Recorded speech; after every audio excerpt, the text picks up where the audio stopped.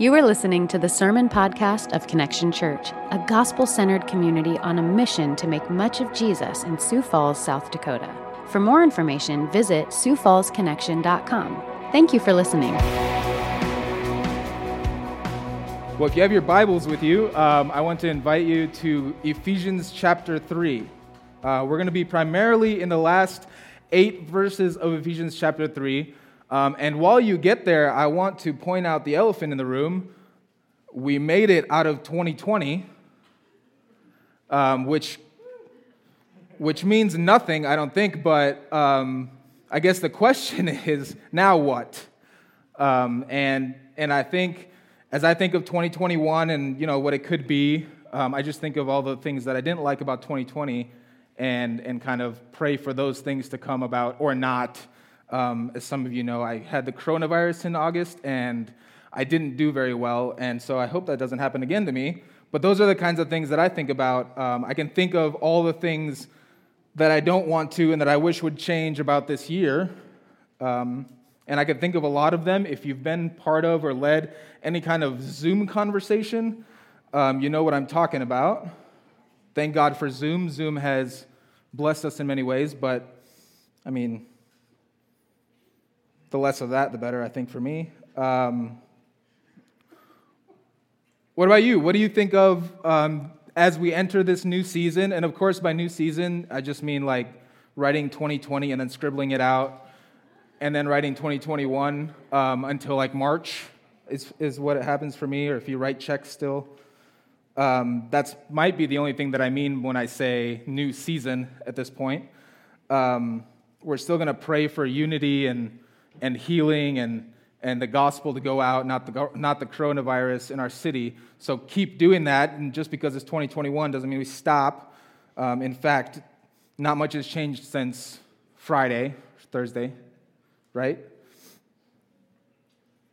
But what are the things that you're asking God for? What are the things that if they don't come to pass, or if they do come to pass that you don't want to, you would fall into depression, anxiety, hopelessness, and even discouragement? To put it simply, I can think of all the circumstances that were uncomfortable, hard, and inconvenient, and those are the first things that I ask God to remove from this year. Well, what's wrong with that?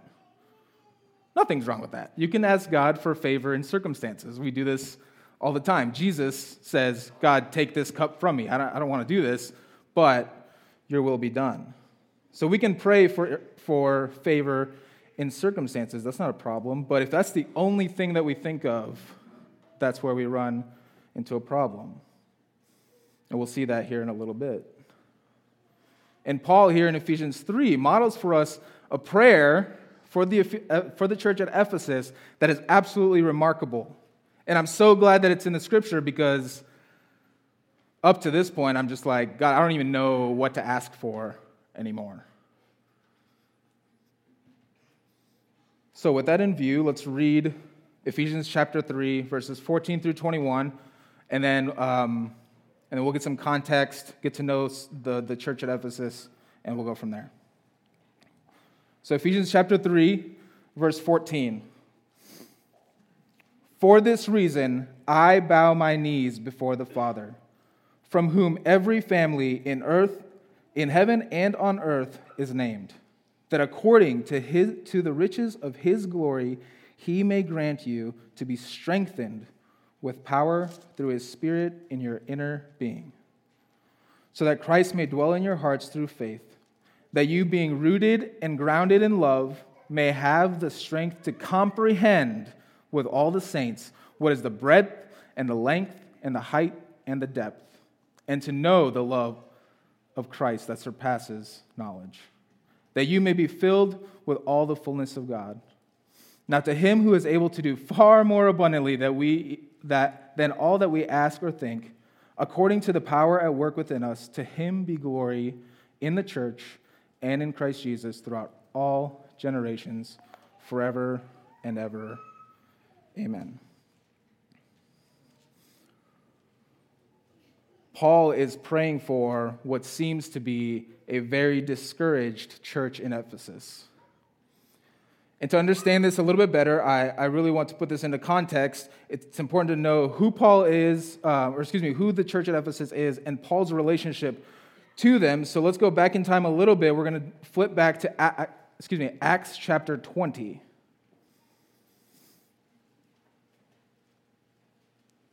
This is going to be Paul's goodbye to the elders at the church of Ephesus. So starting in verse 17 of Acts chapter 20. Now from Miletus he sent to Ephesus and called the elders of the church to come to him. And when they came to him, he said to them, "You yourselves know how I lived among you the whole time from the first day that I set foot in Asia, serving the Lord with all humility and with tears and with trials that happened to me and through the plots of the Jews.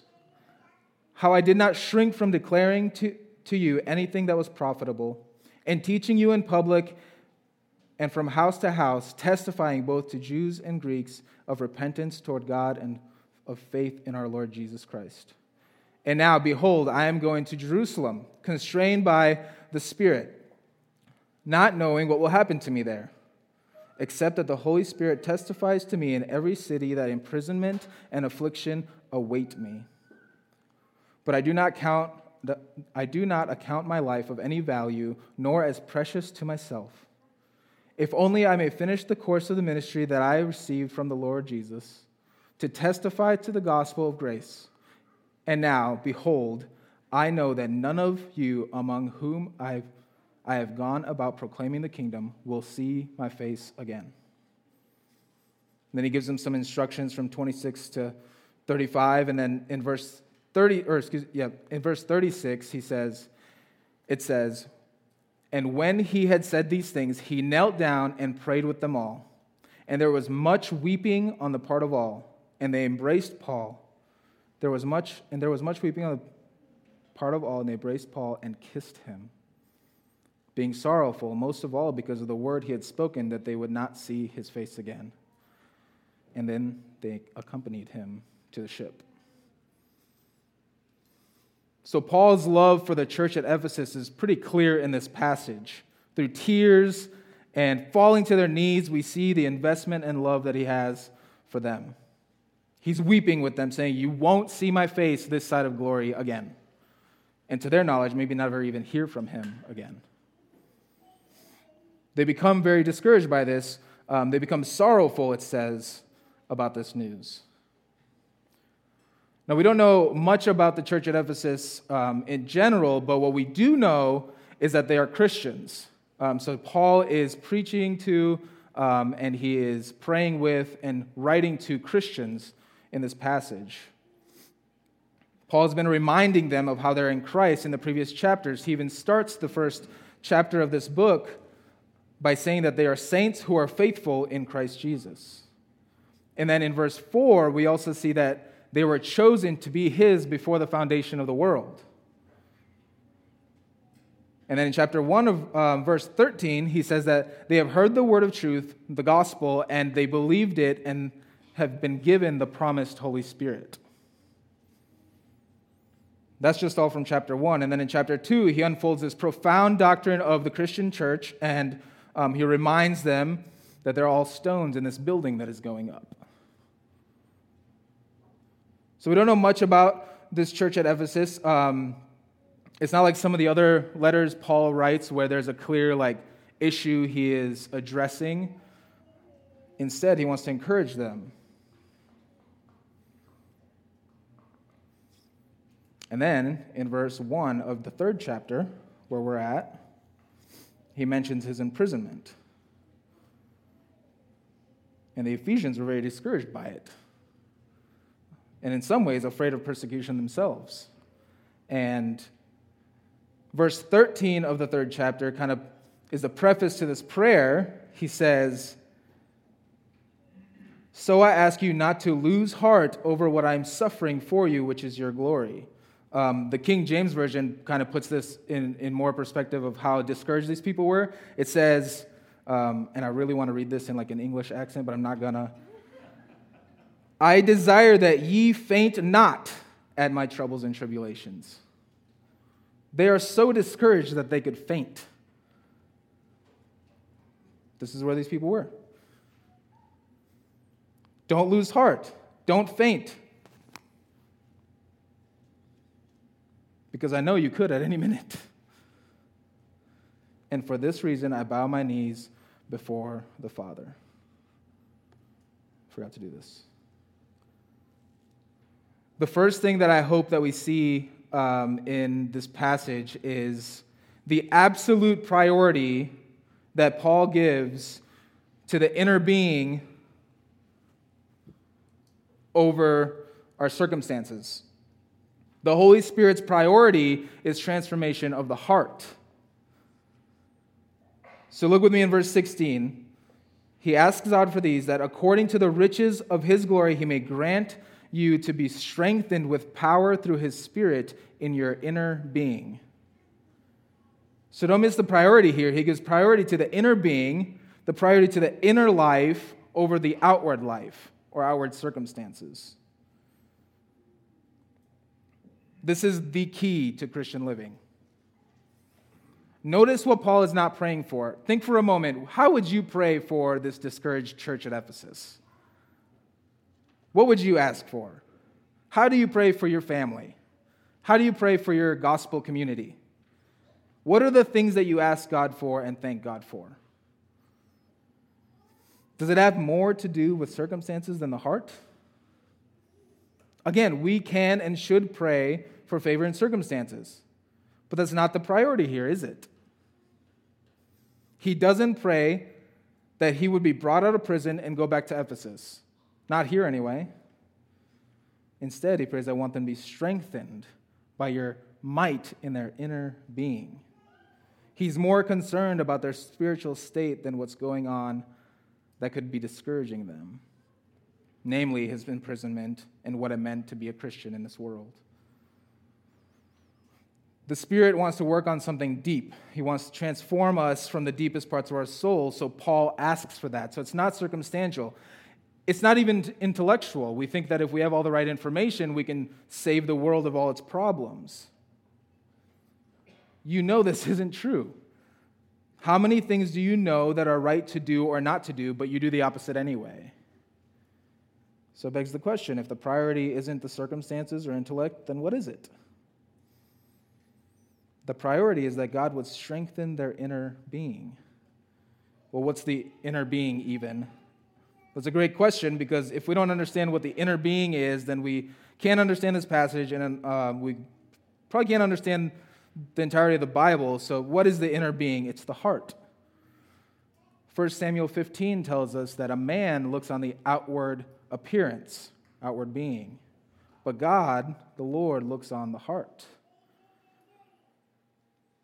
Outward being and inward being are constantly contrasted in the Bible. Paul says, my outer man is wasting away, but my inner man is being renewed and strengthened day by day.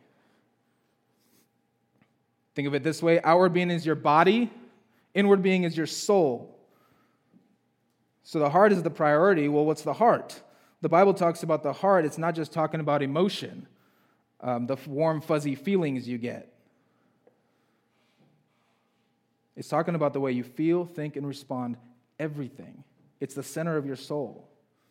It's how you experience things or your circumstance. It's not only how you experience things or your circumstance. It's not just intellectual. You know that loving people is right, don't you? You know that loving people is the right way to be in a relationship with them. Well, how did that go last week when you were with your family? Sure, we can love people when they like us, Love that guy. He agrees with everything I say. Try loving when you're betrayed. Try loving when you're hurt. Try loving when you're disagreed with. Try loving when you're blamed for something you didn't do. So the Spirit wants to work on something deeper than your intellect or your circumstances. It wants to strengthen and transform your inner being. You see, if your inner being, there is strength, peace, and power, that the Holy Spirit is working in, then it doesn't matter what's going on in the outward circumstances of your life. If your inner being, in your inner life, it is strong by the Holy Spirit, then it doesn't matter what's going on in your outward life. You're going to approach it and go into it in strength. But the opposite is true. If your outward life looks fine, the Instagram life, but your inner life's a mess, then it doesn't matter.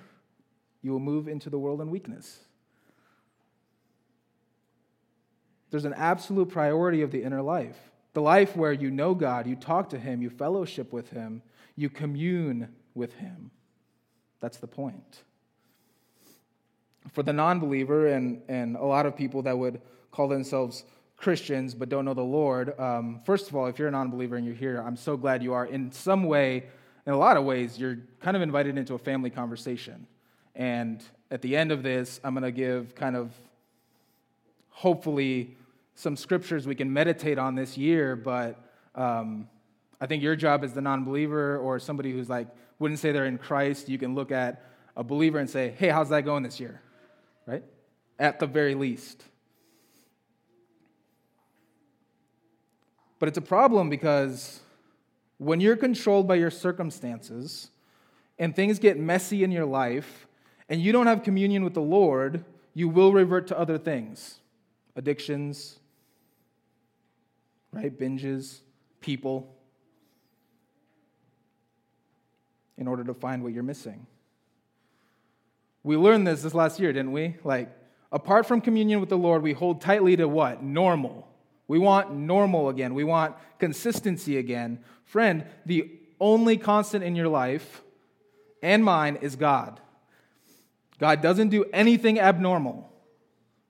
He doesn't change. And the Holy Spirit longs for us to have deep communion with Him. Why do we ask for it? This is a question that comes up in our gospel community often. If God's given us these things and we're in Christ, then why do we have to ask for it? These things that He's asking God to give the Ephesians is something He's already told them that they haven't because they're in Christ. So why ask for it? What's He asking for? I already know the love of Christ, so why do I need to ask for it again? Why do I need to ask to know the love of Christ again, right? Well, you can be given something but not understand or know it. So Paul wants them to experience and love the thing that they have been given in their inner being. You have been given it, thank God, but do you love it? Do you understand it? This is the best analogy I can think of, so show me grace in this, but maybe somebody in here will resonate with me in this. But as a kid, so my family moved here from Eastern Europe, and for the sake of the point of this, we were dropped in Sioux Falls. There's more to that. We can get into that, but for the sake of this, we were just dropped in the middle of this city. And I remember several years after we'd lived here, my dad was taking me and my brothers to a swimming pool, and I thought it was fascinating that he knew exactly which roads to take, we saw that building last time we went to the pool. He must, I don't know how he's doing this. I forget how to get here every single time. And I remember asking him how he knows. And it turns out it takes study. It takes knowing the city, remembering important landmarks. And my parents were given something great at the time. We were refugees, and we were given the land of the free, the great state of South Dakota. And it turns out they were just kind of can I get a map with this? I don't know where I'm at. Thank you, I see it. It's mine. Thank goodness for this, but I don't know how to get around. I don't know anything about this thing. My point is, being given the truth is different than knowing the truth, loving the truth, and submitting your life to it. It's not just that we were given the gospel, thank God, but the Spirit wants to work in that so that we can begin to appropriate the truths of the gospel in our inner lives. You might say, I do think I'm a Christian. I believe in these things. I consent to these things. I've given my life to Jesus Christ. I seek to live a Christian life. But frankly, I have no inner life. I say my prayers, but I don't think they're actually heard. I don't know that I have any kind of personal relationship with the Lord like that. I believe in sin, but when I start to realize how sinful I am, I run the other direction. I know that God is holy, but I never really have sensed His holiness.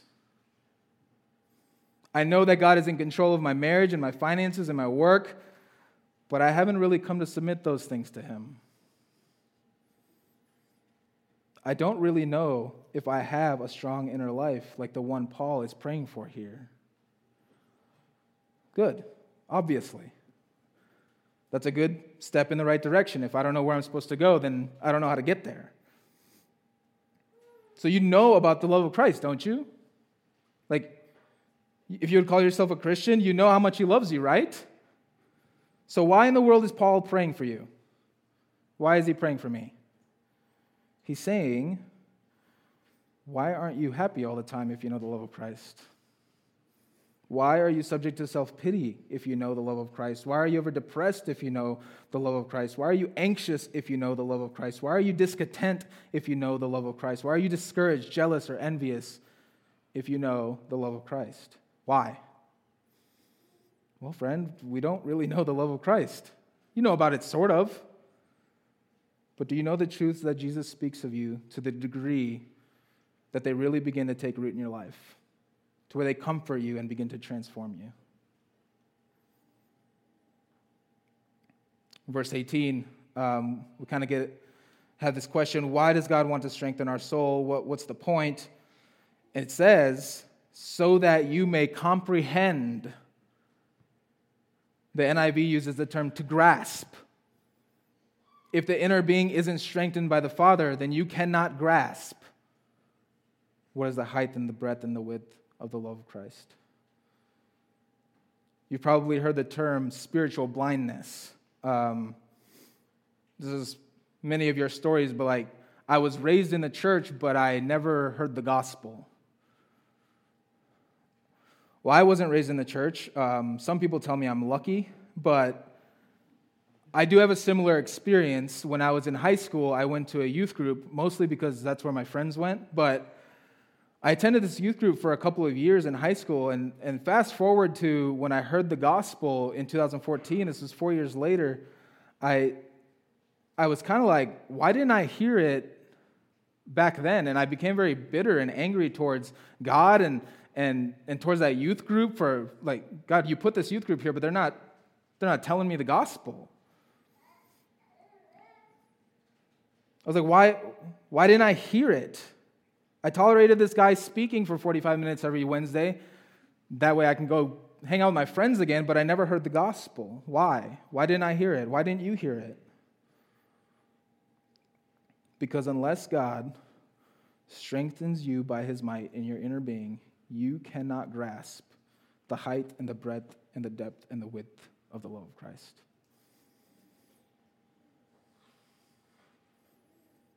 I found myself mad at God and a youth group. But I came to realize, I might not have heard it, but I look back now, I'm like, oh, they said that thing. That was the gospel. I just didn't hear it. It wasn't that it wasn't spoken or preached to me. It's that I did not grasp it. So unless God strengthens you by His might in your inner being, you cannot grasp the height, the breadth, the depth, and the width of the love of Christ. You just can't. You're not smart enough. You don't pay attention enough. You're thinking about lunch right now. So why does God want to strengthen our inner being? So that we can grasp. The Spirit has to coat our inner being so that the truths of the gospel stick. You're listening to me right now, but a lot of it won't stick. We need to pray to the Lord like Paul does here. Lord, help us, strengthen us in our inner being. I realize I'm just mad at you, but the problem is that I'm not grasping. So how do we begin to grasp something like this? What does it look like as we begin to grasp the love of Christ?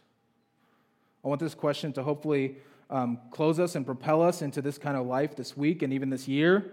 So how do we grasp the love of Christ? Well, we're at the point of the sermon where you hope I'll just tell you the good tips to be able to do this, but I don't have any. All I can tell you is that it's not white-knuckle discipline. It's not just trying harder and doing better. If anyone knows this, it's me. Better discipline and trying harder leads to slavery to your own efforts and abilities. And when you're not doing it, then the only thing you can do is be depressed and sad and kind of live in this self-loathing. So how do we begin to grasp it? Well, Paul gives us an example here. We fall to our knees and ask the Lord for this. In RGC, our gospel community, we begin our time of prayer by asking, all right, what does this lead us to pray for, ask God for, or thank God for that only He can do? That's what Paul's doing. It's extremely unoriginal. He's asking God to do something in us by His Spirit that you and I can't do. And even when we do, when we think, man, we really had a really good time of prayer, we really asked God for some big things. Verse 20 tells us that He can do abundantly more than that even. Paul prays for these things, and I'm sure he meditates on them. God, give me a view of the breadth of your Son's love, right? God, instill in me a love and understanding for the length of your love. God, strengthen me in an understanding of the height and the depth of your love. I wish we had Paul's devotional notebook, but we don't, and I'm sure we would find some of this fantastic meditation on these things. So I want to, as we close, pull from Scripture some of these truths and hopefully even give you some places where you can begin to meditate on these truths. You can jot these down, but I put them up on the screen. There we go. First, what is the breadth of God's love? Revelation 5 says, "And they sang a new song, saying, 'Worthy are you to take the scroll and open its seals, for you were slain, and by your blood you ransomed people for God, from every tribe and language and people and nation. And you have made them a kingdom and priests to our God, and they shall reign on earth.' Then I looked, and I heard around the throne the living creatures and the elders, the voice of many angels, numbering myriads and myriads and thousands of thousands, saying with a loud voice, 'Worthy is the Lamb who was slain to receive power and wealth and wisdom and might and honor and glory and blessing.' And I heard every creature in heaven and on earth and under the earth and in the sea, and all that is in them, saying, 'To him who sits on the throne and to the Lamb be blessing and honor and glory and might forever and ever.'" This is how broad the love of Christ is. Myriads and myriads, thousands of thousands, people from every tribe, tongue, and nation will know Him. Have you ever begun to just give up on someone? Like, that person's hopeless. I have. You might say, yeah, I'm that person.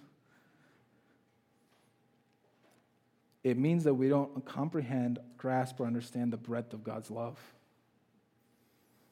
We haven't grasped it. We need God to strengthen our inner being so that we don't look at anyone in hopelessness. What about the length of God's love? Psalm 139 says, "Where shall I go from your spirit? Or where shall I flee from your presence? If I ascend to heaven, you are there. If I make my bed in Sheol, you are there. If I take the wings of the morning and dwell in the uttermost parts of the sea, even there your hand shall lead me, and your right hand shall hold me." Or in Hebrews, where he says, the writer of Hebrews says that Jesus says, "I will never, never, never, never forsake you." Jesus says, "My own know me, my sheep hear my voice, and they come to me, and no one can pluck them out of my hand." It doesn't matter how far you run, you cannot outrun me. My reach is longer than your ability to elude me, says Jesus. Some of you are playing catch me if you can with the Lord right now, and he will, or he already did. What about the height of God's love? This is where he wants to take us. 1 John 3 says, "See what kind of love the Father has given to us, that we should be called children of God, and so we are. The reason why the world does not know us is that it did not know him. Beloved, we are God's children now, and what we will be has not yet appeared, but we know that when he appears, we shall be like him, because we shall see him as he is. And everyone who thus hopes in him purifies himself, and he is pure." The height of God's love is that he wants to make us like his Son. What God has begun in you, he will carry out to completion when he comes back to make things all things new. What about the depth of God's love? Philippians 2 says that, "Have this mind among yourselves, which is yours in Christ Jesus, who, though he was in the form of God, did not count equality with God a thing to be grasped, but he emptied himself by taking the form of a servant, being born in the likeness of men, and being found in human form. He humbled himself by becoming obedient to the point of death, even death on a cross." We see in the Garden of Gethsemane, Jesus is sweating blood. Why is Jesus sweating blood? What kind of pressure was the eternal Son of God experiencing that he sweats blood? Jonathan Edwards comments on this, and I'm just going to paraphrase, but in that moment in the Garden of Gethsemane is God is showing and giving Jesus a picture of the wrath he's about to experience.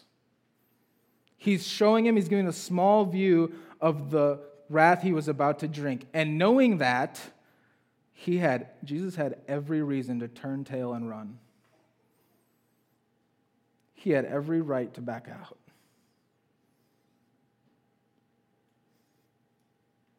He looked at this cup of wrath, and he looked at these people. Look at them, they're sleeping. They can't even stay up with me. Why would I do this for them? He takes a good look at the cup of wrath and these people, and he says, "I'll do it." This is the depth of God's love. He came to the deepest parts that he could to pull you and I out of our brokenness. So it's 2021. Was growing in the knowledge of the love of Christ on your bucket list? Was that a New Year's resolution for you? Because Paul wants it to be, and so does the Holy Spirit. And was meditating on these truths on a daily basis on your list of resolutions? May we be a people who are strengthened by God in a way that this begins to take root in our lives. The steadfast love of Christ would become the steadfast love of Christ would become sweeter and sweeter every day that goes by. That we'd be strengthened in our inner being day by day. He has given us the promised Holy Spirit. And so let's ask him for this and do that right now. Let's pray.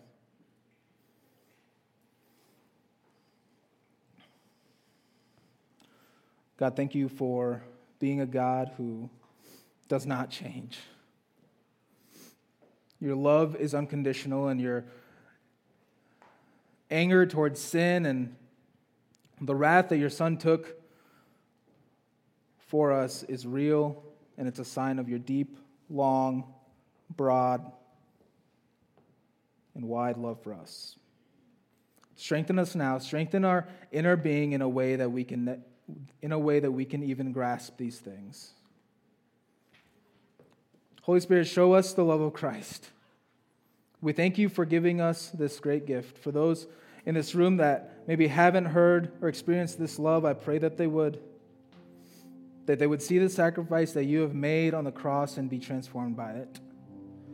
None of this is possible without your hand on it.